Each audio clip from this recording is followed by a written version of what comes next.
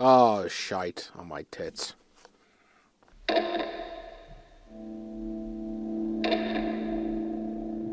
Yo, what's up, guys? This is D Tacos, and this is the Daily Taco. No, it's not daily. Stop asking me. We got a special one today. This guy, he's a dude. He's a man. You understand, men? You understand, men? His name is Jack Murphy. He is a former Army Ranger, former Green Beret. He's currently a journalist and an author. He's written 4 novels and 1 autobiography called Murphy's Law. He also writes for radio.com and connectingvets.com. He primarily writes about veterans affairs and military and geopolitics and stuff like that. And he's got a podcast called Team House, The Team House, where he interviews and talks to a bunch of former military and former intelligence community people. It's a really fun podcast because you really see the types of people that work in the military, work in intelligence, and the shit that they do for us. It's some pretty awesome stories. So definitely check that out. And yeah, that's it. He told me he's definitely not CIA. Do I believe him? I don't know. Jury's still out. Just kidding. He's the man. He's a good egg, and I appreciate him giving me the time. Perfect. He uses perfect resources for times like now. He knows what he's talking about. And yeah, that's it. Do me a favor. I'd like to talk to you directly right now. Can you subscribe, or rate 5 stars? No matter how you're getting this, whatever platform it is, can you subscribe and rate it? Do me that, or like it if it's on YouTube. And, maybe tell a friend. I don't know. See what happens. We also have another show called Fat Guy Sports Time. It's where 3 fat guys talk about sports. So it's pretty compelling stuff. And that's it. Without further ado, Jack Murphy. Enjoy. I'm originally from Sleepy Hollow, so Okay. I'm in Westchester. All right. So yeah, you're like a local guy. Yeah, you don't sound like a fucking trash can like I do, but it's fine. But again, appreciate you doing this, man. Thank you. Yeah, sure, man. Happy to. What do you want to get into today? I want to first off, definitely want to get into the QAnon shit for sure, because it's just so surreal. I get tidbits and stuff like that. I'm not as in the know, in terms of people who are all about QAnon, but you get the tidbits and shit, and it's just fucking wild to me, how misinformation is spread so crazy. I just wanted to get what's the whole QAnon theory, right? Trump is Q. No, That's not it. Well, no, they think Q is some sort of deep cover intelligence operative. Right. Okay. Who's just doing this because they want to save the world from pedophiles? Yeah, basically. I mean, listen, I don't like pedophiles either, right? But yeah, I know. We'd rather not just live on the same planet with those people, but it's nuts. Yeah. That is crazy. So in terms of the Capitol attack or whatever you want to call it, those guys are QAnon guys mostly, right? I'm assuming different groups, but some of them are QAnon. Yeah, for sure. 100% sure. Some of them are. So all these crazy groups are just joining together to back Trump and basically overthrow the establishment. Yeah. Basically, that's what it basically comes down to. Yeah. Because I get it. I watched a couple videos, right? And there's this one hilarious video. I wish I could fucking name it. It's a man on the street kind of thing. And he's walking up to a Trump supporter, older guy, in his 60s, the guy who's a Trump supporter. And he's asking, he's if Trump was right in front of you right now, what would you tell him? And the guy starts breaking down. He really feels bad for Trump. Trump's getting fucked over and stuff. And it's I feel bad for the guy almost. He's 65 years old. So the guy's seen he's life experience. He's not whatever he is, he's not a dummy. Yeah. Maybe he is a little bit, but it's a cult. And yeah. And you're right. Some of the people who are a part of that cult are good people deep down. Yeah. They're victims in some ways. I mean, I feel anybody, if they really paid attention, probably has people in their family, extended family. Yeah. That are absolutely maybe not full-blown QAnon people, but are at least spreading a little bit of misinformation about the election. They're adjacent to it. Yeah. Yeah. Yeah, it's so crazy to me. And like when you tweeted that one thing about, and I messaged you about like how it could be like deep, not deep, but like integrated into like law enforcement and the military. It already is. Yeah. That's wild to me. Yeah. Like how it could go so deep into it. Like I just don't understand how. I mean, I get it. You're in the military, you're young, right? So you're pretty impressionable, I'm assuming. When you're a young kid, not like when you're in your 30s. Like you were an Army Ranger, you were Special Forces, Green Beret, right? Yeah. I mean, you did it for how long? I was in for 8 years. 8 years. I mean, afterwards, did you do any contracting or anything like that? Not really, no. I've done some like in air quotes security work here in New York City, Sure. but I mean, I hesitate to even call it that. I drove around a really nice old lady, help her do her shopping. Oh, that's nice. Yeah, that's sweet. Yeah. Really what it was. Because I remember, where did I first see you guys? I saw you did like a round table kind of thing with a couple of your buddies from Rangers. Oh, many years ago. Yeah. Yeah. That was the first thing I saw you guys. I'm trying to remember the dude's names too. I don't want to like do him dirty. An old friend of mine, Nick Irving, was there, and Clyde Carmody was. He was one of my privates, actually. Oh wow, yeah. So that's the first time I remember like watching one of your podcasts, whatever, you know. And what made you move from Rangers to Green Beret? Looking for something new to do, man. Doing the same shit over and over again, it gets old after a while, you know. Is it fair to say like Rangers, they're special operations, but they do like perimeter security for like for like smaller ops, for like SEALs or like something more direct kind of thing, or no? A lot of people think that, but no, not in a hell of a long time. They do their own operations. They do. Mm-hmm. Where do you think, I'm going to be all over the place, because like, what do you think about the Capitol? Like, what do you think about what happened last week? I mean, I think it's batshit crazy. Yeah. Batshit crazy. Yeah, man. I mean, it's nuts, but it's also kind of like the inevitable culmination of like where we've been going culturally, the dialing up of the rhetoric, everyone turning against each other. And the president he keeps telling people like democracy is dying here. Like it is being destroyed. You have to stand up and fight for your country. And well, people went and what they thought they were standing up and fighting for their country. You know? Yeah, it's wild to me, man. Like, listen, I sound like I should be a fucking Trump supporter. I'm the 100% not. My boys do occasionally call me a liberal cuck and stuff, and that's fine. Like, if I want healthcare for people, if that makes me a fucking liberal cuck, then so be it. But like, what this guy Trump's been doing, it's one. Yeah, what's that? It's not okay. Nah, man, nah. And I forget, like, just like the last 2 months with the election, in and of itself is horrible. Like, you know, the misinformation, like, basically eroding confidence in our elections. Yeah. The last 4 years have been a fucking nightmare. Like, been pretty fucking bad. And like, people want to say like, oh, it was a witch hunt after him. Like, the fact is, they colluded with Russia. Like, all right, maybe it wasn't Trump and Putin like masterminding shit themselves, but like, you know, like people went to jail because that Russia shit, and the Ukraine thing was no bueno either. Like, it wasn't sexy, but stuff, yeah. So like, I'm a heavy anti-Trump dude. You know what I mean? And I'm sure you, like, you're former elite military. You got, like, you just see like law enforcement. I know buddies in law enforcement that most people are Republicans, right? And a lot of them are Trump Republicans. Like, so I feel like that's a little different nowadays. Like, do you catch any heat by like talking smack about Trump on Twitter, writing your articles about Trump?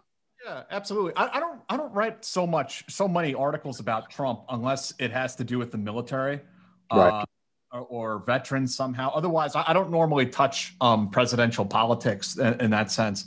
But yeah, I mean, it's always been like that. I mean, ever since I've started, and you know, if you're a writer, people aren't going to be nice to you. That just comes with the territory. Yeah. If you're going to be a journalist, you know, whatever the case may be.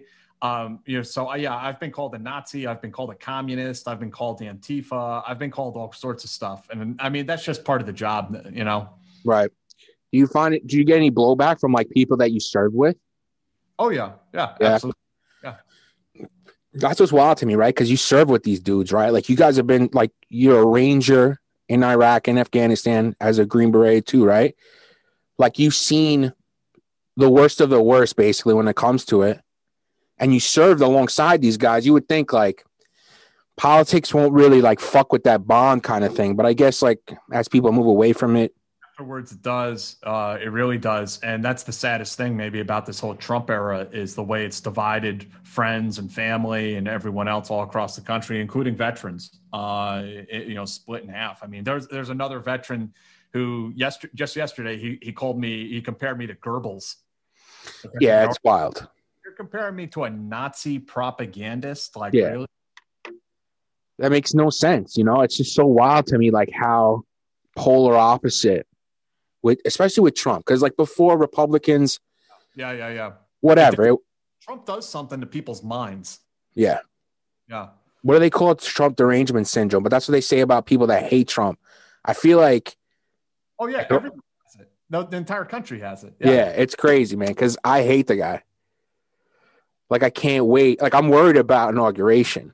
And, like, just from what we saw in the Capitol, like, I know, like, they beefed up crazy, 20,000 National Guard troops and shit, but. I don't think anything's going to happen in D.C., man. I would be more worried about, like, state capitol buildings and things like that. Because that's like terrorism or insurgency 101, right? You don't attack the enemy where he's strong. You attack him where he's weak. Mm-hmm. So, like, D.C., no one's going to touch D.C. right now when they're at the, like, highest alert. Yeah. So they'll go hit something else. They'll go hit, like, the New York Capitol building or something. Right. That's a more likely target, I think. Yeah, if I'm like Pennsylvania Capitol building, like I'd be fucking Yeah, exactly. Like definitely the hot spots where like they, the swing states basically from this year that have been an absolute. It's just crazy to me, and like it's crazy to me. Just the debate, not even debates that I have, because it's like I'm talking to a cult member. It's like the cognitive dissonance is at 100. You can't even give them actual like evidence, like photographic fucking evidence. They're not buying it. No. And I have, I'm a fairly like right-leaning guy on a lot of issues too.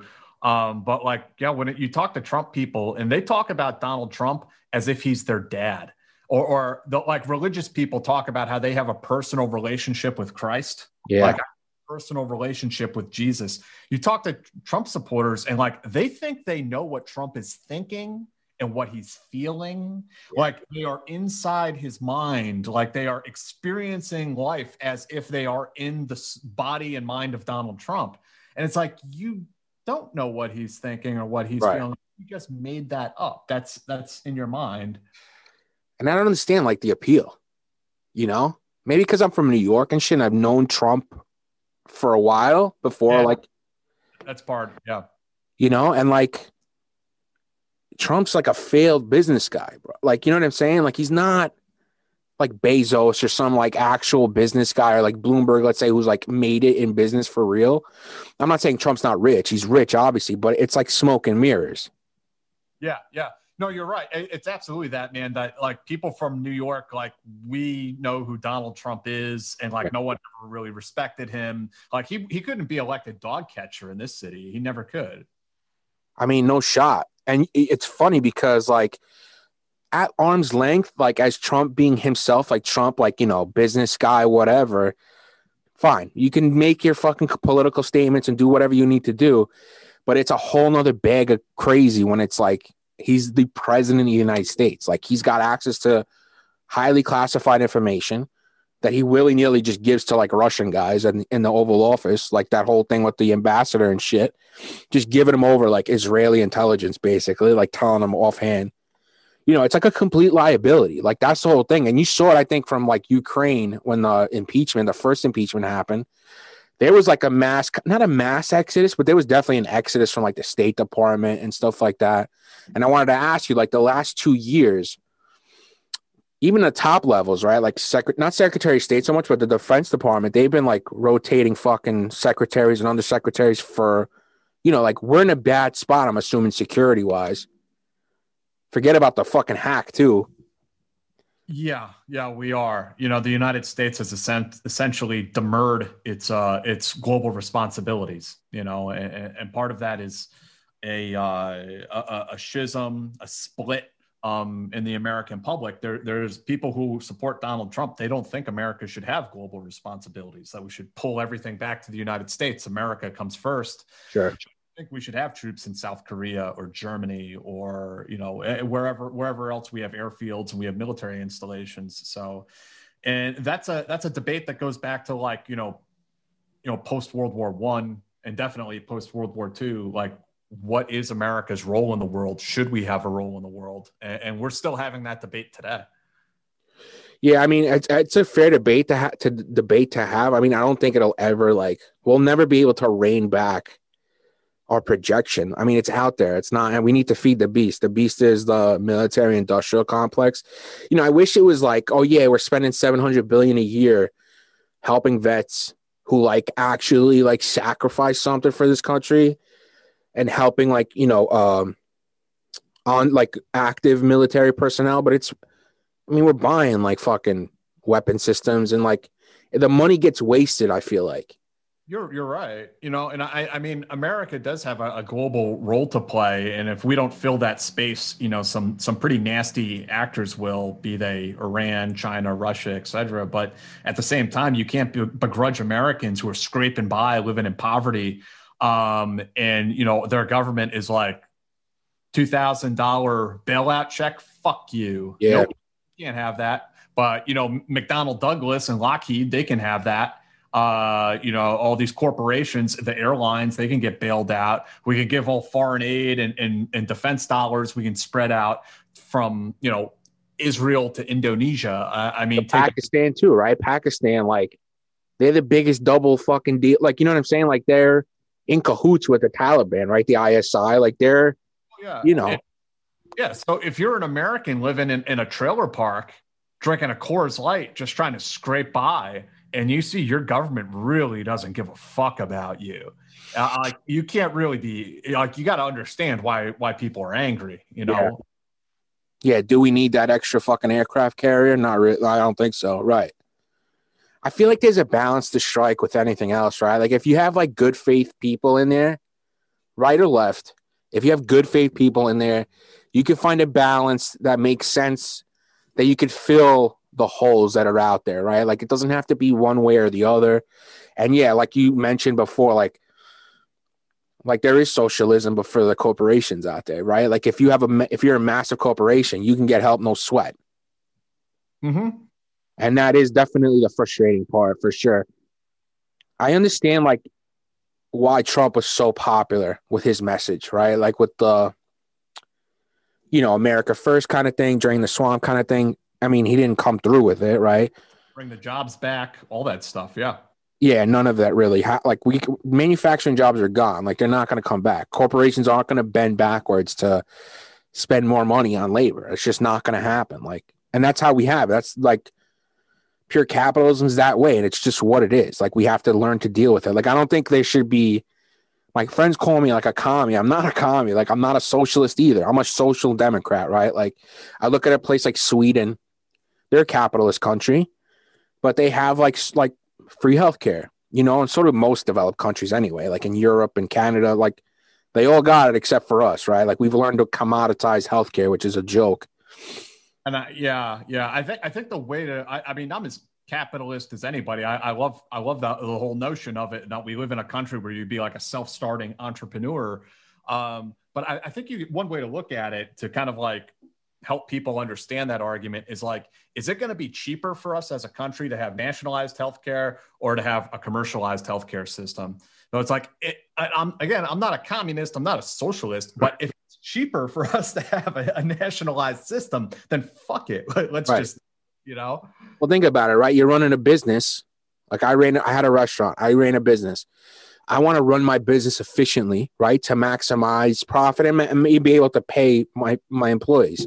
Yeah. So like you said, whether it's some kind of hybrid commercial / universal style that makes it cheaper in the long run, it makes it more efficient, right? It saves money in the long run, right? So that's how we should think of it. But, politicians don't think of it like that they fucking line. First off, the insurance companies write the laws, number one, and number two, they're just lining the pocket. That's all they care about, short term. They don't give a fuck about long term. It's a disgrace. Yeah. And meanwhile, the American people get angrier and angrier and angrier. And then when people raid the Capitol building, it's like, oh, how could this happen? Like, what do you mean this happen? You've been ignoring these people for so long, and they get angry. And the same thing with Minneapolis. You see the anger explode in unexpected ways. I have a theory about like with the BLM like protests and riots and like I was telling this like because everyone was screaming defund the police, which you can't fucking do. That's just so stupid thing. It's a stupid thing to even say. It just sounds good, I guess. It's like lock her up kind of. It's like that kind of catchphrase. Granted, police departments across the country probably need some kind of reform for sure. They need training. Jocko Willink, he's who he is. I mean, he's like a Navy SEAL, whatever. He was on Rogan and he said, he's like, SEALs, 20% of their time is training. Like, why can't we do that with cops, right? Like train them in de-escalation. And I had a thought, right? Like back in Iraq and Afghanistan, the whole counterinsurgency thing. Mm-hmm. And it sounds bad to call your own population an insurgency because it's not. But the whole deal with counterinsurgency was get hearts and minds, right? It's community policing. Yeah. We got to be able to use some of those practices in our actual country, not, in Iraq or, in Fallujah, like places like that. We could use it at home, not call it that, obviously, but. Yeah, no, it's community policing. It's the police are out of the squad cars, they're walking around and they're getting to know the community. They're integrating themselves into the community. And that's how you help dissipate that friction between the police and some of these communities around the nation where there's a lot of tension with law enforcement. And it's a very difficult problem to overcome. I mean, I'm not a law enforcement expert. Don't pretend to be. Yeah. But that's a very difficult problem to overcome. But I do think it's something we should work on. Do you think counterinsurgency in Iraq and Afghanistan was the right move? I mean, it was sort of the only move. I mean, our hand was kind of called on that one. I mean, the other option is to just go old school like Genghis Khan and just genocide the country, just turn it into a parking lot. I know people talk about that kind of stuff like over a beer, like, oh, how we should turn Iraq into a glass parking lot. Like, okay, but get fucking real. Right. We're not the Nazis here. We're not Imperial Japan in Manchuria. So at that point, you're forced into a position where you're having to wage a counterinsurgency campaign, and counterinsurgency is something that we don't do very good as Americans. We're very good at fighting. Sure. Whether you're looking at like an 18-year-old young Marine, that dude likes to fight, or you're looking at the military as a whole as a massive machine with tanks and fighter jets and bombers and all this cool stuff. Like, we know how to kick some ass. We're really good at that. But what you were talking about with the police, getting soldiers out on the streets and integrating with a foreign culture that we don't understand very well, we don't speak their language, that's something we really struggle with as a country. I mean, yeah, it's understandable, right? You're asking you're asking the military to do something it's not trained to do. Yeah, and we're kind of like training on the fly, right? Like Green Berets, you guys train to like integrate with the cultures and stuff like that, and like kind of do that I guess it's not counterinsurgency. It's what you guys have been trained for regardless, right? Yeah, and that's the argument that some people in special operations would make, is that these wars should have been special ops wars, or that they should have been special forces centric warfare where you have small teams going into villages in Afghanistan. And that should have been the nature of the conflict. But whenever there's a war, the entire Pentagon wants to play. They want to bring out toys. They want to deploy all the troops. And they would always do these troop surges. Like, they're surging troops. Like, some general in the Pentagon just gets a wild hair up their ass and like, we're surging troops. Yeah. The military, literally, it's an institution. It's a huge institution, huge machine. And when they're faced with a problem like an insurgency, and we're kind of getting our ass kicked and things aren't going the way we want them to, the military's gut instinct is always to deploy more troops. Right. Like, what the fuck? That'll do it. What? So what? You deploy more troops, but what are they going to do? How is that going to solve the problem? Right. So yeah, it's pretty ridiculous. And, you know, you can see here we are 20 years later. Yeah, 20 years later, right? And like the guys and girls that are coming home, right? Like you're cut above, right? Not that you don't think you are, but you know, you went to Columbia, you got a degree, like you're, you know, I'm sure the CIA tried to recruit you, like shit, like you're No.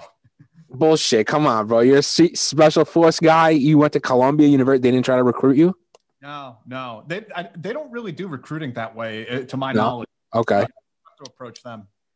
But like you see, like some of these people coming home that are fucked up, and you know, for what? For what, really? Like Iraq, to me, at the time, right? When we went to Iraq, I was 18 years old, right? So it was 2 years after 9/11. I saw the buildings go down and stuff like that. I thought about joining the military because I wanted to kill some fucking Arab people, right? That's what I wanted to do. And I'm sure that's why a lot of people joined up after 9/11. They wanted to get payback. Not all Arab people, but, you know, the reaction was super visceral. So you see it, and then you see the Iraq thing. Everyone's down gung-ho to go to Iraq because we were lied to, but we needed a reason, but we were down. We were like, let's go take over the whole Middle East. Like, let's fucking do it. We saw how easy Afghanistan was. You know, Afghanistan, we didn't have a huge troop deployment. It was special forces. It was CIA, you know, and we beat back the Taliban in like months. But then, you know, whatever, the powers that be got their dicks hard about, like, you know, government contracts and shit, and they went into Iraq. Iraq was definitely a mistake, I think. Huge mistake. Yeah. Because it left a huge vacuum. That's why we got ISIS. You know what I mean? Like Saddam Hussein, piece of shit. 10 out of 10 piece of shit. I get it. But he was there holding down like this crazy, like sectarian violence that was going to happen. Right. And he was like in Iraq, there's Shiite and Sunni, which was he. He was the one that was lesser. There's less percentage of them. Yeah, I'm trying to recall the whole history of Saddam. It's a Sunni majority country and he was the other side. He was Shiite, as I recall. And I think Saddam came from Tikrit.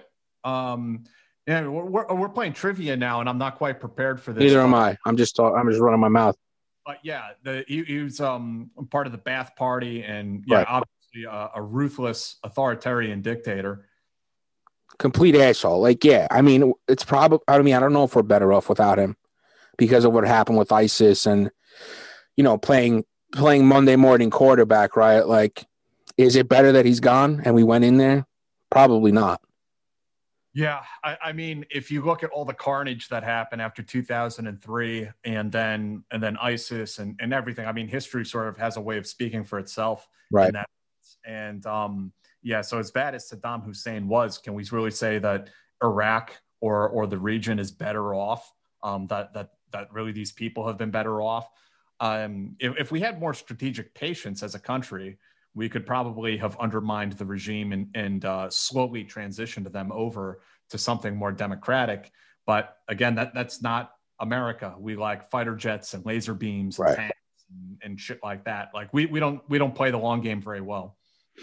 It's interesting. Yeah, you're so right. We're not, because you got to think, like, with hindsight, right? In 2011 with the Arab Spring, you know, I'm sure there would have been protests and stuff like that if he was still in power and stuff like that. You know, like you said, could have enabled the locals to do it. Right. Strategically placed stuff could have like done the same job, but instead we went in there and like 5,500 plus servicemen and women died. Probably 500,000 to 1 million Iraqi civilians died. Like, you know, it was a fucking fucked up. It's a disaster. Yeah. And it's no better than it was before. So CIA didn't recruit you. You're not in the CIA right now? No. You're not Q? I'm in Brooklyn. I am deep behind enemy lines. You are. A sleeper cell, actually. I know. That's actually genius. Yeah, you're right. You are queuing. You're just deep behind enemy lines. You just got your coffee from a coffee shop too, like from a hipster coffee shop.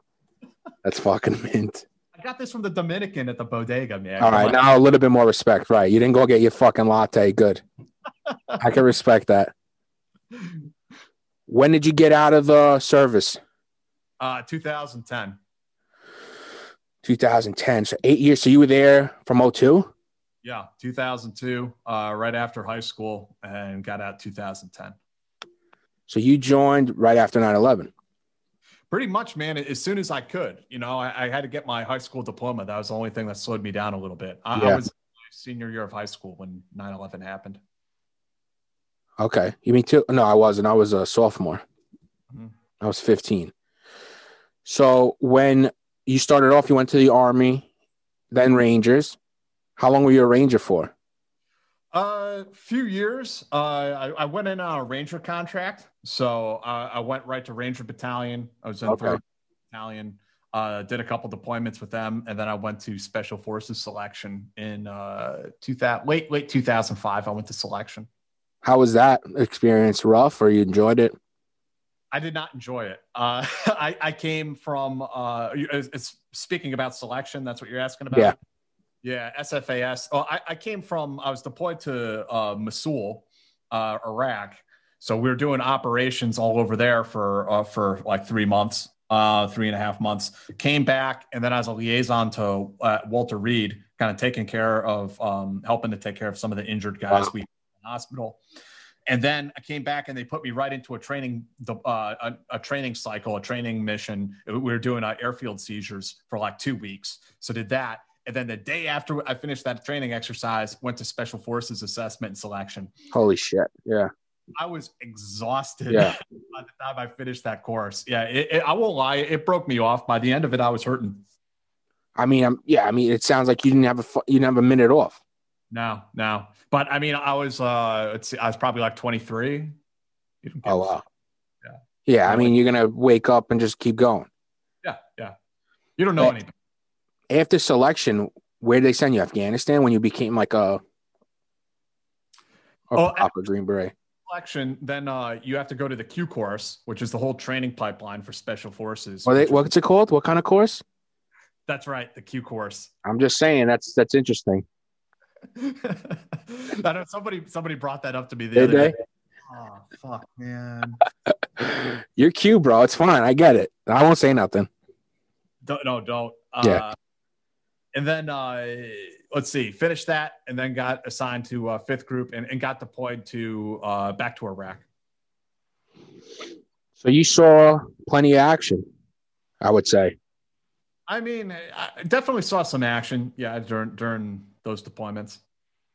Yeah, man, that's fucking wild. Thanks for your service, bro. You know what I mean? I don't think veterans are appreciated enough. They are on the level, like where you're at a hockey game or a basketball game and stuff, they'll say something, everyone's clapping and everyone's standing up, but that's where it ends. You know what I'm saying? Like no one does shit after that. I think there's a lot of appreciation for veterans in the country. What there isn't is a lot of like understanding. Like you were kind of alluding to, I think, is like people just don't understand what those guys go through, what they're experiencing overseas, and then what it's like, or even what it's like to just be in the military stateside, because we have an all volunteer force. So there's the respect and the appreciation that's there, but there's also that divide, because the public, just so few people serve in the military that there's that big divide that people just don't really get it. Yeah. It's not their fault. It's not that they're bad people. I mean, how could you understand if you didn't experience that? No shot. Yeah. Yeah. I think we could do definitely more. I mean, just because the sheer amount of money that, we invest in military, which I get, we got to do it, right? We got to be the counterbalance to China and shit. I get it. We could help veterans. You know what I mean? Especially vets that, saw action, like real deal action, where it doesn't get any more visceral than that. Like, I'm telling you, the way I am right now, if I went to the Army and I came back, I would be a fucking disaster. I'd be a fucking mess, and I would definitely be like angry at the government. Like, why the fuck are we doing this? Why am I going over there to kill these brown people? They didn't do shit to me. It depends, man. All of those sorts of experiences are so personal and singular to the individual, and I consider myself very lucky because I never did anything that I felt was like morally wrong on a personal level. I never I mean, of all the deployments I went on, we saw a lot of action.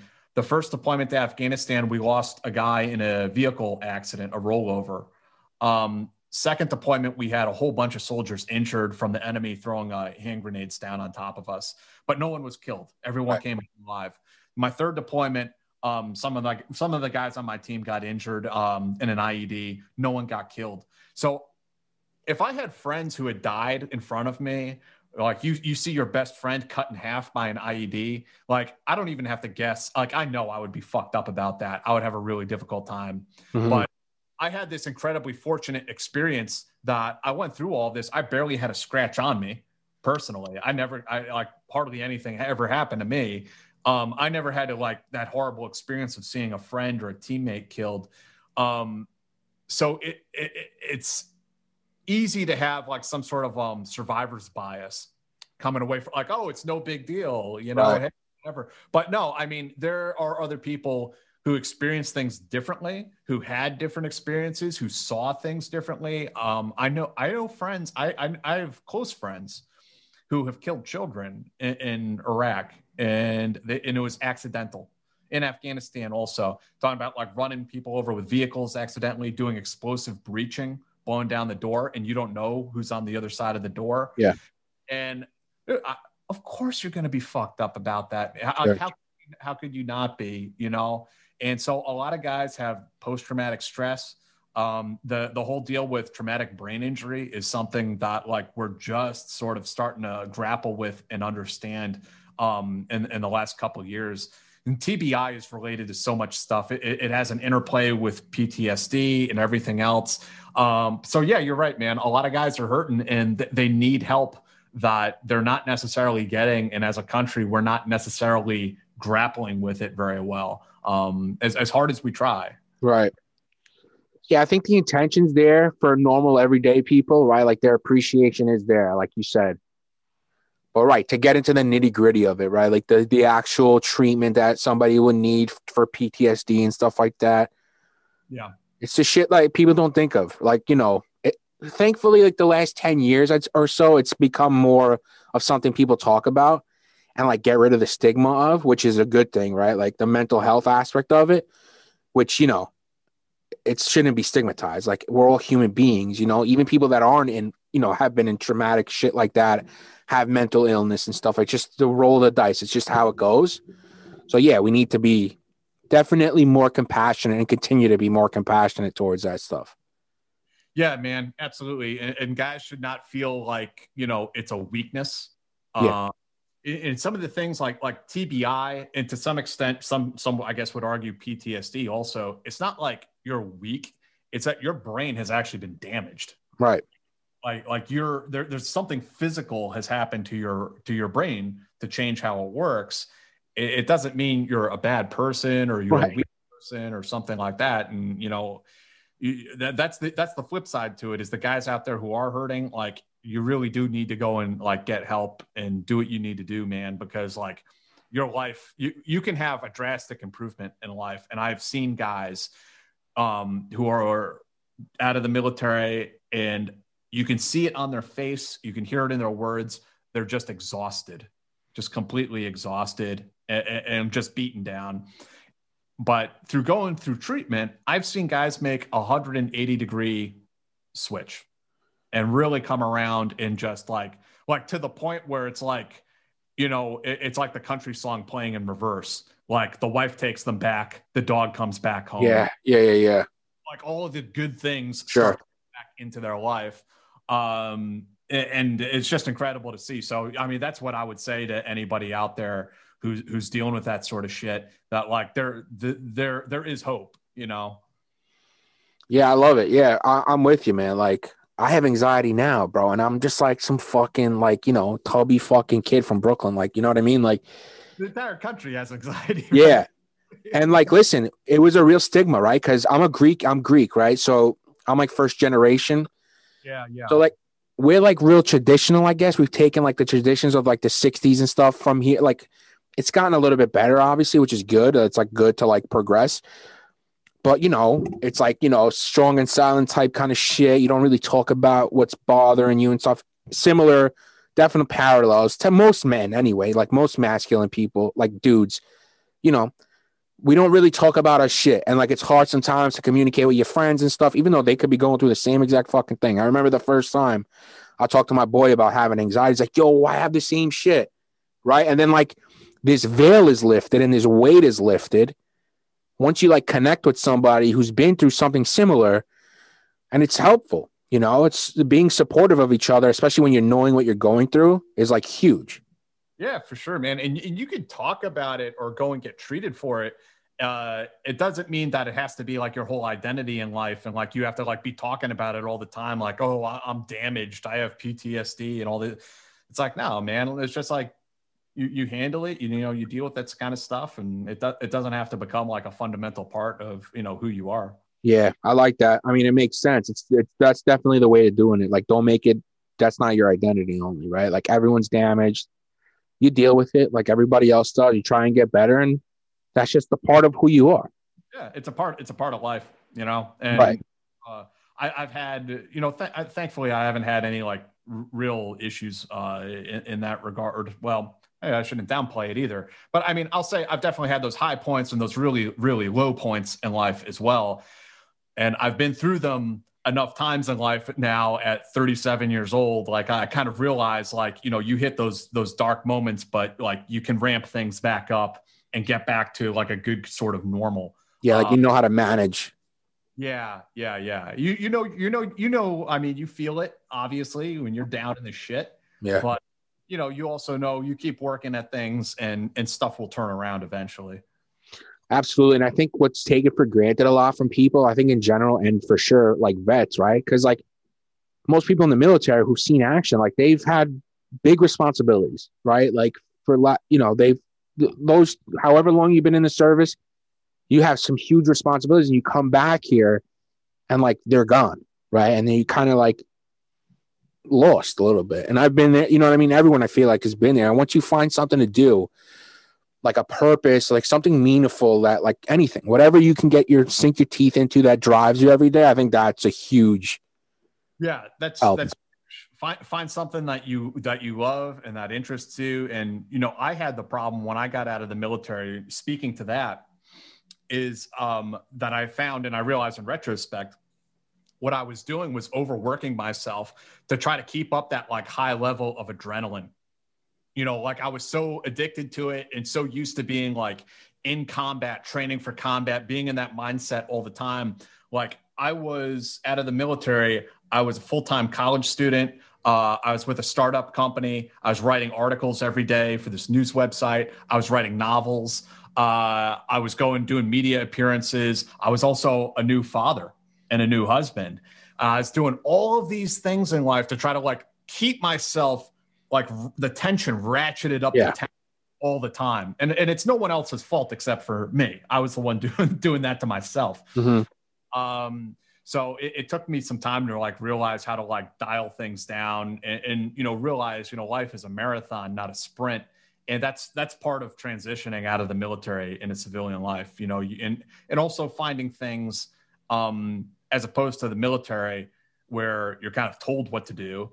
When you get out of the military, I really believe people need to find things that they enjoy doing and that they like doing and give themselves permission. It's okay to do something for yourself that you enjoy, whatever the fuck it is. If it's rock climbing or hiking, or I'll show you, you know what I painted this. Yeah. This is a model. And this is what I do at night a lot of times when I'm just to like relax. I'm with it, bro. Hell yeah. You just paint it, like you don't like make him.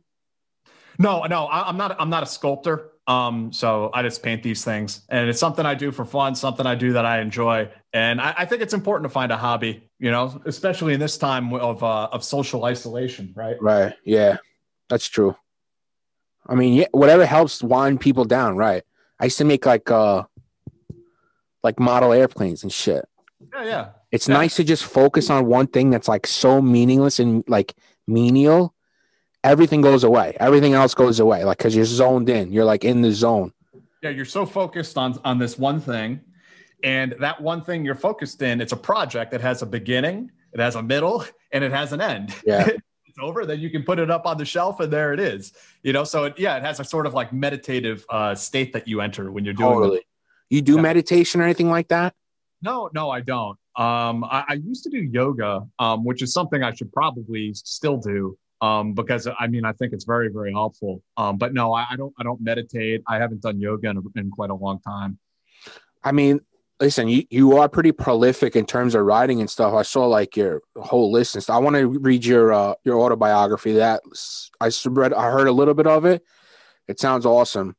I definitely want to check that one out. But you've written like novels too, right? Yeah. I've written four novels. And the fifth one that's halfway finished that people keep bugging me to finish, and I hope I can wrap it up in 2021. Have you built like a fan base of the novels and stuff, like the nonfiction stuff?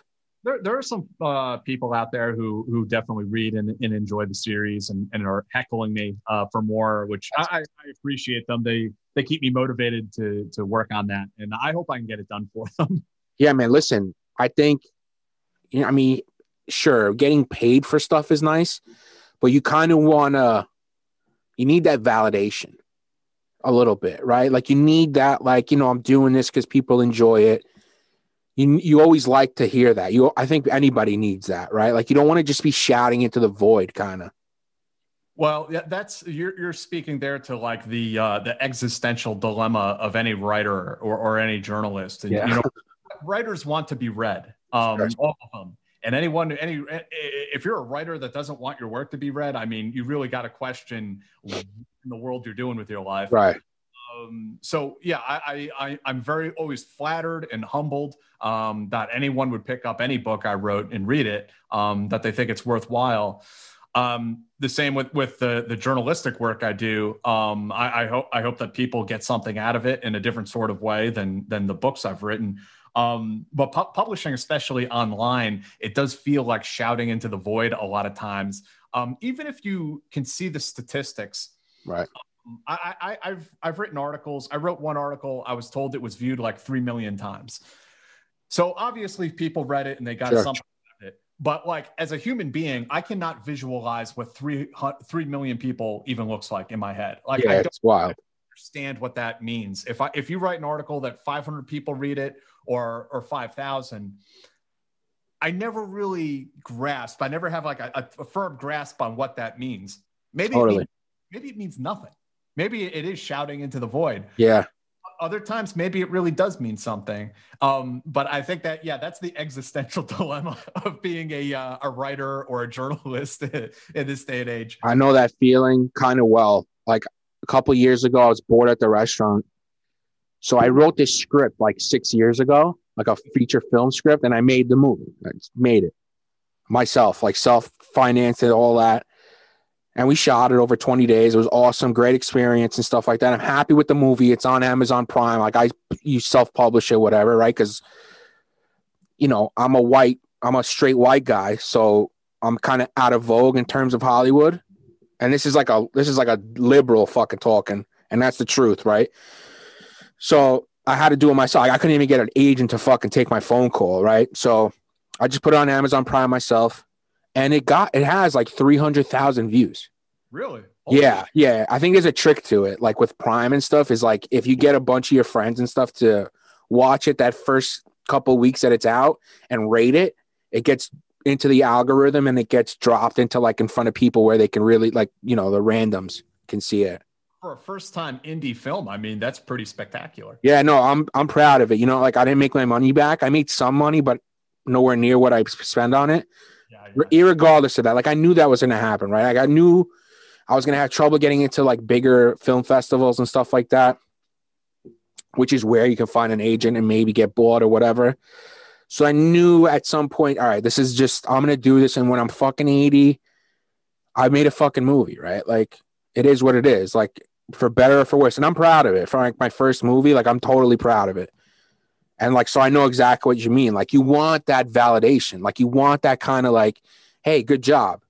You know what I mean? Like some kind of power, like that article was dope. That book was dope. You need that a little bit to keep going. I feel like too, to like feel that like urge to continue to do it. Yeah. You definitely Well, again, I mean, whether you're a filmmaker or a writer or whoever it is, you want people to watch your film, you want people to read your books, and that's just the reality. And that's not a bad thing. It's not a bad thing to want to be successful in your field. Totally, I agree 100%. Like, it was so. I used to fucking worry. I used to be so pissed, right, when these fucking agents wouldn't hit me back or like anything, or like film festivals would say no, and like this one. I'll shit talk them. I don't give a fuck. This one, Art of Brooklyn, it's called. It's a Brooklyn Film Festival. And they say in the website, like, oh, we want to feature Brooklyn filmmakers who shot in Brooklyn, blah, blah, blah. Like, you get preferred treatment, they said. It doesn't get more Brooklyn than me. Like, I'm a fucking bridge and tunnel scumbag, right? It's through and through. So I wrote them, like, you write them like a little note before when you apply. And I told them, like, I'm from Brooklyn. I'm born in Brooklyn, raised in Brooklyn. Like, most of it was shot in Brooklyn. And they said no. Like, they sent me back like a few months later. They said, oh, no, we're going with other things. And I saw the movies that they picked. And I'm like, this is bullshit. Like, I was so angry. Forget Sundance. I get it, right? Like, Sundance is crazy. Like, they say it's independent, but they're $30 million movies that go to Sundance, But like this Brooklyn one, I really wanted to get into.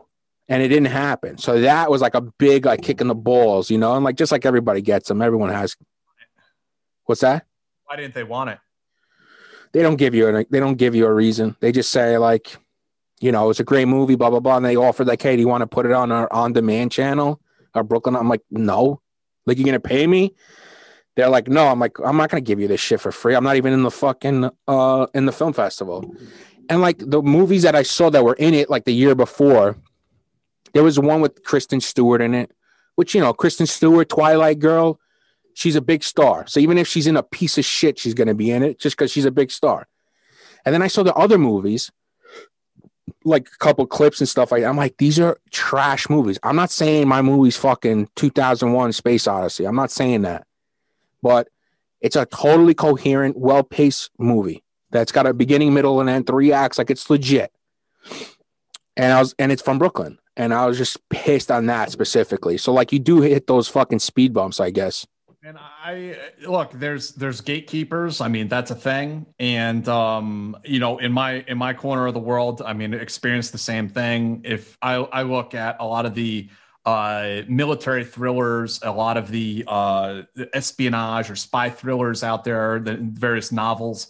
I mean, a lot of these books suck. And they are written like they're written for 5-year-olds. But I think that's also why people buy them and read them, is because it's a form of escapism. You read it on the airplane or before bed. Right. It's just kind of like trash fiction that doesn't really mean anything. And that's the point. I'm sure it's the same thing with the filmmaking industry. I mean, even in journalism, mm-hmm. There are people who are hyped up as these star reporters. This is our star reporter. This person knows everything. You're right. They always get it right. And then the scandal breaks. And the scandal breaks, and then you find out, oh no, actually it was all fraud. This person didn't know shit about shit. And what they had was really good branding behind them. Right. I feel like that's it. That's most of the time. It's just like the branding, Are you talking about like an example is like the Caliphate podcast from New York Times. You see that? I'm just speaking metaphorically, you know. Well, they're fucking scumbags too, right? Like, come on. Like, you're New York Times. What's your currency? Your currency is being truthful, or like at least like, diligent in your reporting. It's mind-blowing sometimes. Right? What I think is especially amazing is how badly some people screw up and they still have careers. And I look at it and I was like, man, if I made a mistake like that, I would be crushed. I would 100%. I don't think I would work again because no one would give me the time of day. Right. Yeah. I mean, I don't really know all the exact like the details of that Caliphate thing. I know that the guy that they interviewed was just full of shit, basically. He was ISIS stolen valor, man. Crazy. I mean, what the all right, I got that part. But like, they had like Michael Barbaro, the guy who does the Daily Show, was involved somehow. I guess he was trying to cover it up or something to that effect. I might be wrong. No, but irregardless, right? Like, you're the New York Times, right? The standard should be high. Like you're the elite of the elite, right? You're top of the. I'm not saying they're going to get everything right because they don't, but still, we need to be able to trust you guys. I don't have any firsthand visibility on that subject at all. I just know what I've read in the Times itself and elsewhere about that whole scandal, and I can't help but think that maybe there is a bit of a sunk cost fallacy in that they produced this whole podcast, got it like all the way almost to the finish line, and then they got this information that maybe the guy that this whole feature is based on is full of shit. And then they had to go and like backtrack, and it becomes this thing like you're looking for something in a not objective way because you have this cost. So like you're going to try to backstop what you've already done. Right. Legitimize all of this work you've already put into it. So you're not necessarily, are you able to look at the subject objectively? Yeah, no way. And so they found something that supported the work they had already done and then put it out there. And that I don't know for a fact, but if I were running an investigation into something like that, this is one of the things I would look at, one of the dynamics I would look at. Totally. I mean, it makes sense, right? To try and cover your ass like, oh, fuck, we fucked up, but we're so deep. And instead of saying, hey, we gotta throw this entire thing in the garbage now. Like, however, I don't know how much money and how much time they pumped into it. Probably over $1 million if you include everyone's salaries and everything else. I imagine they put a lot of resources into it, and nobody wants to go to the editor in chief and be like, hey, boss, we got to put this whole thing in the dumpster now. Sorry. Did anyone get axed from that? Not that I'm aware of. That's wild to me that not even no one got axed. They aired it too. It was out. It was published. This is like, it's so crazy to me. I mean, it's as bad as like a story that a front page story, I think, in my opinion, right? Like a podcast. That's the new medium. Daily's like one of the top podcasts on the New York Times one. Yeah, I mean, you get there's obviously some friction going on there. They had that whole thing where they let what was it? Tom Cotton penned an op-ed. I don't remember it. I think it was Tom Cotton. It was an op-ed about immigration, and the editor for the op-ed section got fired over that. And I mean, that's wild. This is the same New York Times that published op-eds from Eric Prince, Haqqani, Vladimir Putin. That's wild. Sitting duly elected representative, representative in Congress runs an op-ed, and it results in this editor getting fired. And I disagree with what was written in that op-ed. I think it was, but firing people, I don't know. I don't know if I. That's crazy. In an op-ed, right? It's an opinion. Like. Yeah. Well, it's an opinion, but we're also in a time where my observation is that the average reader, the average person can't tell the difference between news and op-eds. Even when it says op-ed, like very clearly, it says opinion at the top. Right on. It's just the same thing. It's all just the same paper to them. It's all just the news to them. And I think the average person doesn't really distinguish the difference. But then the flip side also, I have to say, I think the New York Times and the Washington Post as well sometimes publishes reprehensible op-eds, like just horrible, horrible stuff that never should have seen print. Right. And what that does is it delegitimizes all the hard work that you have some honest journalists doing for the paper. Because, as I said, people can't tell the difference between the two. Yeah. Yeah, I mean, media literacy or illiteracy is definitely an issue for sure. I think like more and more, like people probably didn't think of it as being a problem, but you see it obviously more and more now where like, yeah, you don't know what's this news or opinion? Like what the fuck, what is what, right? And, people, news companies for better or worse, they headline stuff, they make stuff snazzy, and it's definitely not the utility, I guess, that, when they gave like the news channels or like the channels early on, like the United States government gave it to these companies like NBC, ABC or whatever, like gave it to them as a utility, right? Like as to be able to tell people and give people the news and information. And right, like the opinion-based stuff and the news stuff is hard to discern. Yeah, and we're like in a really shitty feedback loop too, because there's a problem with media literacy that exists, but at the same time, what is the media doing? They're trying to draw those people in, so that's where you get things like clickbait or sensational headlines, things like that. Like they're trying to draw people in. They're trying to create these juicy narratives, and we can see the results. Yeah, I mean the results are pretty fucking bad. Like, and it's so polar opposite. It's kind of wild to me. And everyone fucking hates each other. Yeah, I mean that's the byproduct. That's what happens. Like, it's so like you can't even sit and have a legit discussion with somebody you disagree with on whatever the case is. It's always like, fuck you. No, it's like a fuck you match. Listen, I get pissed. I run my mouth, right? But I'm always open to listening to somebody who like knows what they're talking about, right? And like who's arguing or debating in good faith. That's the most important thing to me is good faith, because I'm not married to the Democrat. Like whatever they do is fucking no. They're fucking crooked motherfuckers too. You know what I mean?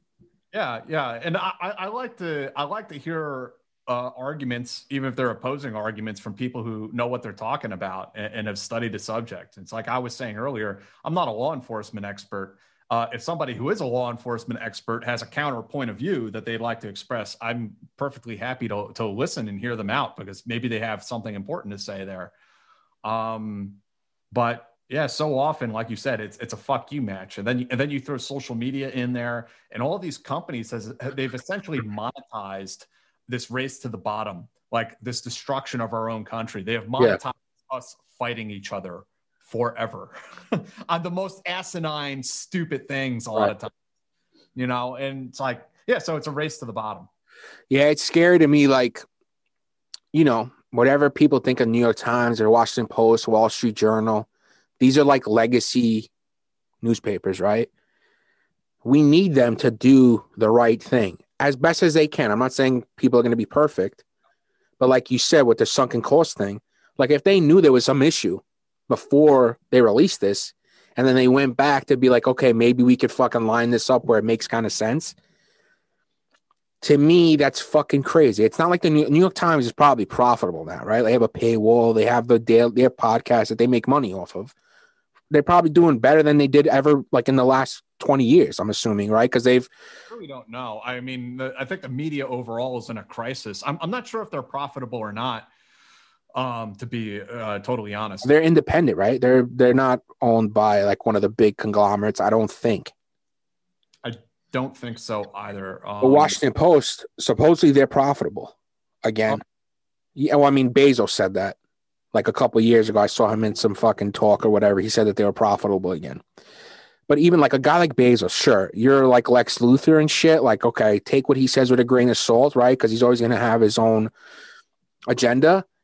But if I'm Bezos and I buy the Washington Post, I'm going to be like, hey, get shit right before anything else, right? Like, I don't put, truth over profit. I know like that's crazy to say in this world, but like, I think they'll be infinitely more successful in the long term if their reputations aren't destroyed in the short term for a couple of brand deals on a podcast. Man, right? The real deal. I mean, of course, I agree with you, but the real deal is like no one has figured out this media landscape thing, and there is so much anger with the media. Like I think everyone in the country pretty much hates the media at this point. However you define the media, because that's another thing. What do we mean when we say that? Right. I think for our discussion, we're talking about the press. We're talking about news media, right? Yeah. I mean, everyone's so angry at the media, and they feel like the media is not telling their preferred narrative, whatever that is. So if the press tells you something you don't want to hear, that's fake news, and they don't realize that as a journalist, if you're a good journalist, my job isn't to be your friend. Right. And if I write something and you call me an asshole because I wrote the truth, I don't fucking care. Right. I don't give a shit. I did my job. Yeah. That's your problem, good luck. Thoughts and prayers. But everyone's pissed off about it. And no one has figured out what model we're going to have in the future. Or are we in a post-truth society? Like we're in a post-factual society. Like we no longer care. Right. And there's an interesting article. Was it in the New York Times or was it in the New Yorker? But it was about Substack. Did you read? That's interesting. Yeah. Well, I mean, Substack seems to be the new, right, like emerging kind of platform for journalists to go. Greenwald went there, which is wild. He started the Intercept and he just bounced from the Intercept. Yeah. You know. What the article say? Like, what was the whole? I don't remember reading the article. I know what Substack is though. It was just saying that this is like the new atomization of the media, and people are going there, and they're finding quality content, and it's a place where like individual journalists can go, and some can find success. You can find like kind of semi-stable monthly income. And the company is also trying to do like a hybrid as far as the relationship with these journalists that like, if you're prolific enough or you're popular enough, they will offer you a cash advance. They will offer you a healthcare plan, things like that. But at the same time, you're dependent on attracting subscribers to your particular service. Is that the future of news? I don't know. I'll tell you this though. As much as I'm like I get like my libertarian, pseudo anarchist hat on that I like the idea that everyone's out there doing their own thing. There are some projects journalistically that are so big that you can really benefit from having a team of journalists and having a really strong editor on. And that's the sort of thing that a big newspaper can do that some of these new models are never going to be able to, or I don't think are going to be able to accomplish anytime soon. Right. Those big investigative pieces, if you think about, like the Pentagon Papers and things like that, like the Panama Papers too, like that. They had like they had a bunch of like different newspapers and news media companies working on that. There were hundreds of journalists working. Crazy. Yeah. Mm-hmm. No, I'm with you. Right. Like the investigative side, I mean, with the Substack, people like, lone wolfing it, basically going off on their own. Will they, maybe some of them work together on big stuff? Maybe, I don't know. But like you said, like having those institutional ones, like, 5 reporters on a story with an editor and with researchers. Yeah. You're going to dig way deeper than one dude working on a story. I can tell you, I have been that guy in a lot of ways, sort of. I don't want to say lone wolfing it because I've had help, and I work with some people today that help me out tremendously. But for the most part, I haven't had a lot of like strong editorial direction in my career. I've been very lucky in the sense I kind of pick what stories I want to write, and I can pretty much whatever the hell I want. But the few experiences I've had where I've worked directly for an editor, and I'm actually working on something now with another journalist. Doing like we're teaming up on a story. I can see the value in it. I can. There's just a lot of value there. People looking at things with a fresh set of eyes or looking at it from a different perspective can really add a lot of value to the story. Especially for someone like me, I get really obsessed about details and things like this. And, I'm looking through like 2 toilet paper tubes. It's good to have like a wide angle lens on everything. Like somebody fresh coming in, they could bring in suggest something that makes sense. Yeah, absolutely. Yeah. I mean, listen, like for New York Times, right? It's a New York Times. Like, so for them to fucking do it for like a money reason, or maybe not a money reason, like you said, like the producers of it were probably like, fuck, I'm going to get fucked. And like, let's get this out. I think truth should rule there, right? Like finding the truth there. That's your credibility. That's their currency, dude. You know what I'm saying? Besides like their quarterly fucking earnings or whatever the fuck, their credibility is huge. And then not many people are doing not many people are talking about this, Yeah, I mean, I don't know. There's a lot of anger, again, I find towards the media and towards journalism. But if you sit down and talk to people, like, so you're saying the New York Times is fake news, not you personally. No, yeah, sure. In general. what are some articles you've read in the New York Times that you felt were fake news, that were factually inaccurate? And people will look back at you and they can't really answer that question. Oh, there's like this ecosystem out there that tells you you're supposed to be angry at the media or at the press, but people don't necessarily know why. And that comes out very quick when you say, like, so, you know, what's this like fake news that you've read recently? Like you read this in like the Atlantic, you read this in the New Yorker, you read this in the New York Times or Washington Post. And those people who hate the media the most, they never read the news. Right. Like, they don't. I'm sorry. That's just been my observation. Yeah. Yeah, I completely agree with you. And it's like, when you're like you're talking to somebody about it, and they think that like, oh yeah, they just say fake news, and like they think that's like a coverall for like, oh no, it's just fake. Like they could just brush it off, while like a lot of people are working their dicks off like every day to come up with a story. Like who I love, she's awesome, is Maggie Haberman from New York Times, who's a White House. She's the shit, dude. She's so good. And she's such a good writer, and she's just a great reporter. Too. What's that? Seems like she's writing like every day too. Oh my God, she doesn't stop, dude. And somebody like that, like we need people like that. And for so people who watch Newsmax and OWN and fucking are on QAnon, like 4chan or wherever, to just it's fake news. That's bullshit. Like they're liberals. They just have an agenda kind of thing. Like journalists want to get shit right. And they want to continue to be journalists, right? Like they want to continue their career.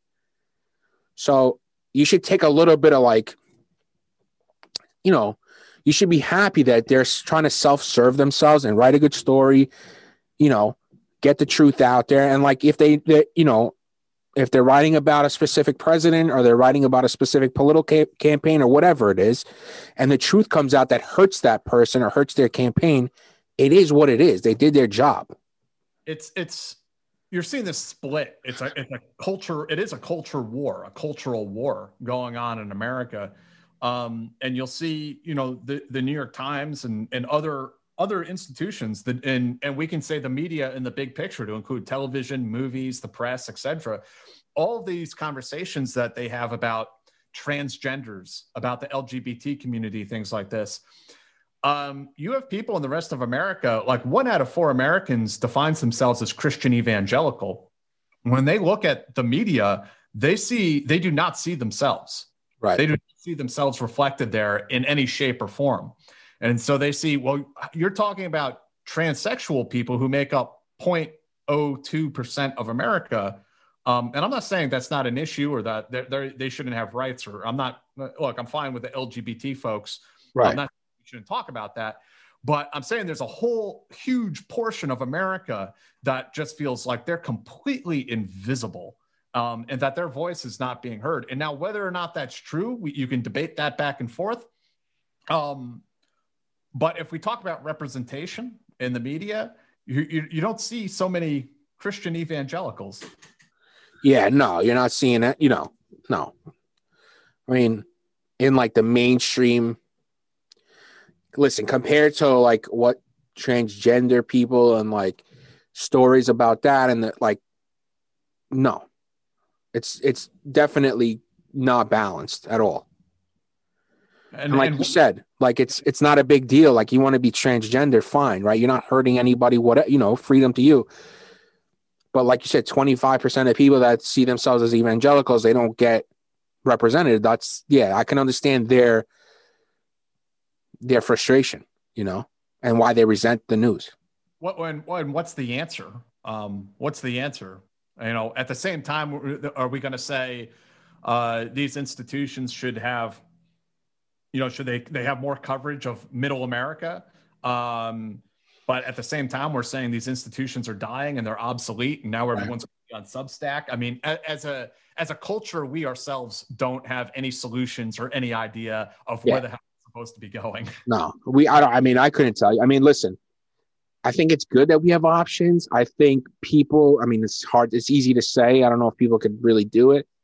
Being literate in terms of like you said, like between news and opinion, right? like Fox News tries to dance on his fucking razor blade with like the nighttime primetime shows where they pay their bills is all opinion, but they're still talking about the news, but they're giving their opinion. And then the daytime people are kind of news. They do have some opinion people that come in. You know, it's like that. Like that's the thing you struggle with, right? Like having to discern. Man, if I could give any piece of advice, and we can debate about the media all day and all night, but if I was to give any piece of advice, I'd tell people disconnect their cable. Don't watch that shit. Cable news is worthless. It's unwatchable. It's like if you watch that stuff, I feel like you're smoking a carton of cigarettes every day. Like, don't do it. It's rough, man. Like, it's tough. It's not. There's some people that I go with, like I get and I can like kind of see, but then like they take it too far and it's like, oh, I can't. You know, like unless you're watching like a 6 o'clock news program, right? Like the half-hour nightly news, that can kind of go okay. I guess they give you just like the what's going on and get out. Like PBS or something like that. Yeah. Yeah, PBS is solid. In terms of news, like the only news I watch really is like The Hill. I like just it's a website. It's not even like you know The Hill, right? Yeah, like Rising. I like them. What else? Intercept. I like reading shit. Like, you know, I try to like I'll get stuff from CNN too, but I always whenever I see something from CNN, Fox News, MSNBC, Newsmax, and OAN, I don't even bring that near me. But like I always take it with a grain of salt, right? Like, but you know, you do stack other companies more over other ones, right? Like, so if you see something from New York Times, like Maggie from New York Times, like you're like, okay, this has some teeth to it. This is like something you should probably believe. Yeah. And I agree with you. I just think that it's an interesting conversation. Like as far as like the bylines, like you're saying this, you know, this one journalist is really good. And I'm with you. And, you know, selfishly, I would hope that I could be that sort of person that, you know, be like, oh, Jack, you know, he's pretty good. I think your shit is good, man. Listen, you have to deal with, right? You bring all your stuff towards like veterans and military stuff, right? Yeah, and like, especially the last few years, like you've been critical of Trump, rightfully so. I'm sure you've been catching so much shit for that. Yeah, that's for sure. But I think the average reader out there, they just see it's news. It's all sort of the same thing. It's all kind of coming from the same place. I don't think they really tell the difference like, oh, this journalist is good, this one is bad, or this journalist is good on these subjects, but not on these subjects. To them, it's all just, you know, in air quotes, the media. Yeah, you're right. You're right. Most people aren't looking at it like, one off. Like the Substack thing, I guess, is where that comes in. Like if you really are, you know, balls deep into a specific journalist, not literally, figuratively, you know, you subscribe to their Substack or you follow them specifically. You're writing for radio.com, right? Yeah. You like that? How are you enjoying that? Yeah, man. I've been there for over a year at this point, specifically for a website owned by them. It's connectingvets.com. And so I write a lot about veterans issues, write a lot about the military. Occasionally I get to write about insurrections. And the fun stuff. Yeah. But I've been very lucky. You know, they've given me a lot of leeway to write different types of stories.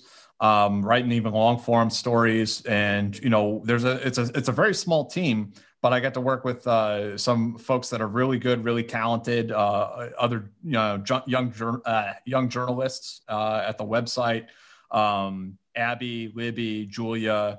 And then there's a couple dudes who do radio and podcasting stuff, Phil and Rod. So it's a small team, but we're nimble. That's how you do it. That's awesome. Yeah. You have the podcast too, right? The Team House. Yeah, the Team House is something I do on my on my own. Okay. With my partner Dave Park, who's usually sitting over here on my right, and we do that here in the studio on Fridays, and we interview people from the special operations world, people from the intelligence community, stuff like that. Yeah, you have some dope interviews. I connected with HK Roy. He was awesome. Yeah, I want him to. He's going to come on in February. He's great, man. I have his book right here. I have his book too. Yeah. Yeah, he's great, man. And he's one of the better CIA interviews we've done because he got a lot of information cleared through their public review board. So he's able to talk about like handling strategic assets and like all the planning that goes into how you set up a meeting to meet with a source, an asset clandestinely. Like, yeah, you'll get a kick out of that. Yeah, man, he seems like a chill guy too, like real like laid back dude. Yeah. His book is good. Iranians trying to have him knocked off. Dude, that shit is that's the first thing I'm gonna ask him. I'm like so excited to ask him about that. Yeah. It's so intense. So last thing about the Capitol. Do you think there's like Congress people like helped? Like, you know how they're saying like they had tours come in the day before, with COVID too, they have tours like wild, right? Like they have to have some kind of clearance to do that. What do you think? So straight up, I don't know. I don't know if that happened. There are accusations that congressmen were helping, were either involved in some of the rioters, and there are allegations that they were helping them. There are allegations that they toured some of them through the Capitol building complex the day prior. I can tell you that they did have people inside the building. Representative Mickey Sherrill from across the river over in New Jersey. She's spoken out publicly saying that she's very suspicious tours being done. I have identified some evidence that there were, I can just say, I know for a fact that there was a Special Forces veteran who was on one of those tours on January 5th, and then he was with the rioters at the Capitol building the next day. I read your article, yeah. But was there a recon? Was there a recon being done of the building? Is that what they were there for? That I don't know. Journalistically, I stick to what I know versus what I don't know, and this I don't know. I don't know for a fact, right, that happened. That it was a recon being done. So. Maybe we'll turn up the facts of the matter. Maybe it'll come out during now 30 lawmakers have signed off. They want an investigation. So I'm sure they're going to look into this pretty in depth and we'll find something out about it. I mean, think about it, right? Put yourself in a congressperson's shoes or like a staff member's shoes, right? And like, this is supposed to be a secure place, right? Like the vice president was there. Like, it's crazy to me. That's what's there. Yep. It's so wild.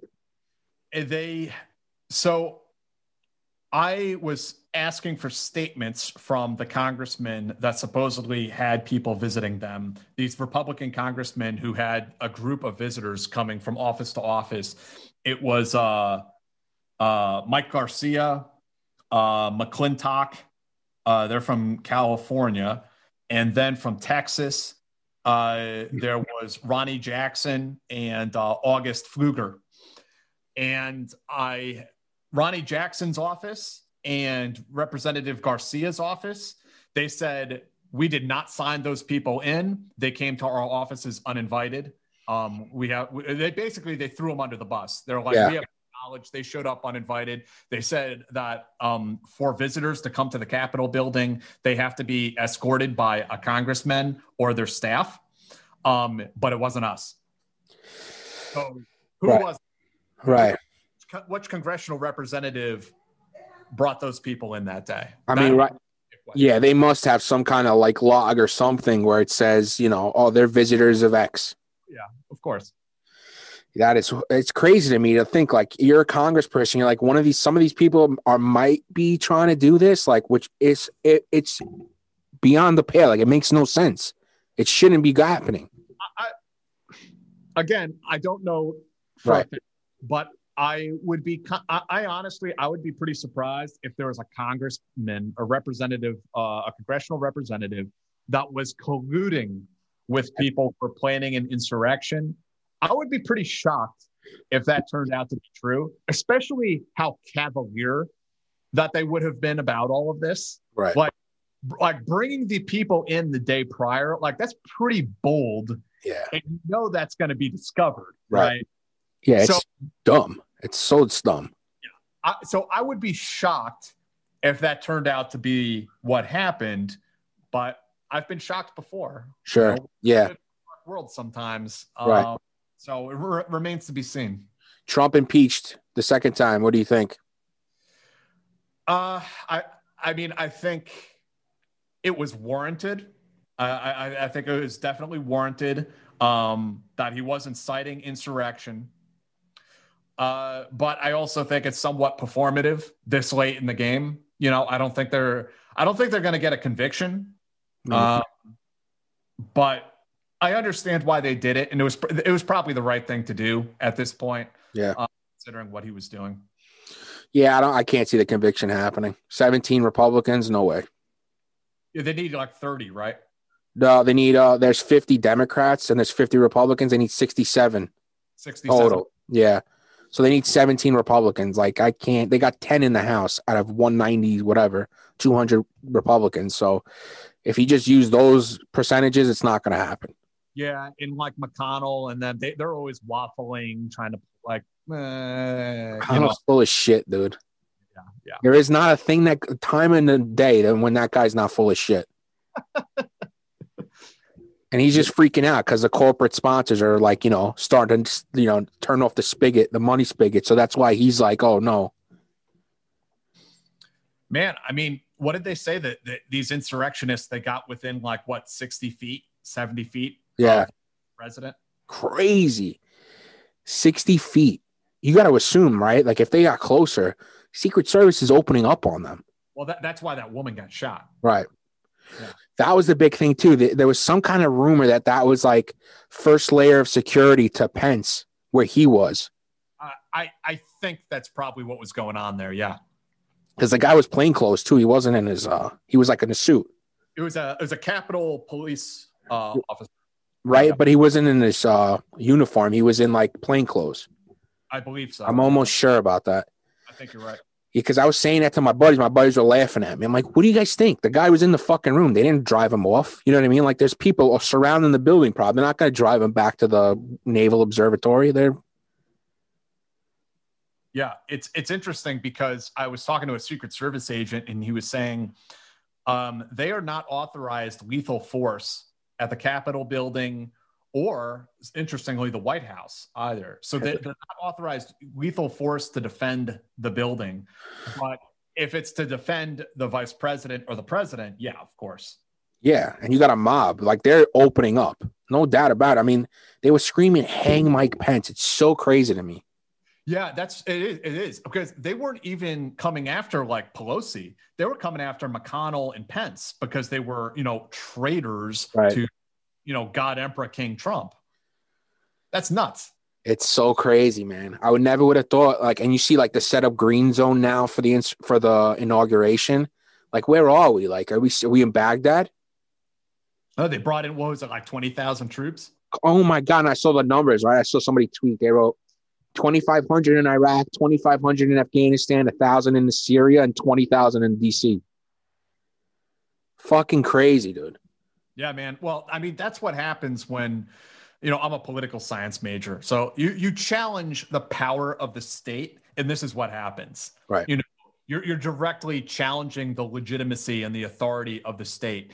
And now you've awakened that Leviathan, and the state is going to do whatever it has to do to hammer down insurrectionists. Even if it's a display of force, which is kind of what they're doing at this point, saying, hey, we're in charge here. You sit down and shut the fuck up. Like that's what states do. Yeah. George Carlin, I think it was said, power is going to do what power wants to do. Right. And if you fuck with them, yeah, they're going to come at you. Also, like, did you see that other thing where they had some report supposedly like a week before that they thought that it would probably get violent in the Capitol? They said it was a Capitol Police intelligence report. I don't know if they have seen that. No. Supposedly that's the case, that they knew that, it could possibly get to the point where it was violent. And they had like the same amount of people like as any normal day in terms of like security, which is crazy to me. Yeah, man. Those cops got overwhelmed. It's fucking nuts. Yeah, what are they supposed to do? They did, I guess, the best they could. But right. It's like fucking, you're holding off against what's his face, King Xerxes. Yeah, right. 10,000, pushing through the 10,000 immortals. Yeah, the sea of humanity coming at you. Yeah, yeah. And that's it. So you're not Q, Jack, right? You could say it right here, right now? I'm not. I can go on the record and tell you I am not Q. All right, good. Thank God. What else you got? Anything else? You want to plug something else? Man, no, not really. I think we talked a little bit about the Team House and my books and my work. I'm just happy to be here. Hell yeah, man. I appreciate you coming on for real, dude. Thank you. Yeah, I appreciate it, man. I appreciate you inviting me. And, hopefully we do it again sometime and we can actually like meet in studio. I'm down. And bullshit. We come in here, drink some beers or something. I'm in 100%, man. You let me know. Let's keep in touch for sure. Yeah, happy to. Jack Murphy, you're a gentleman. Thank you. Thank you, sir. See you later. Take care, man.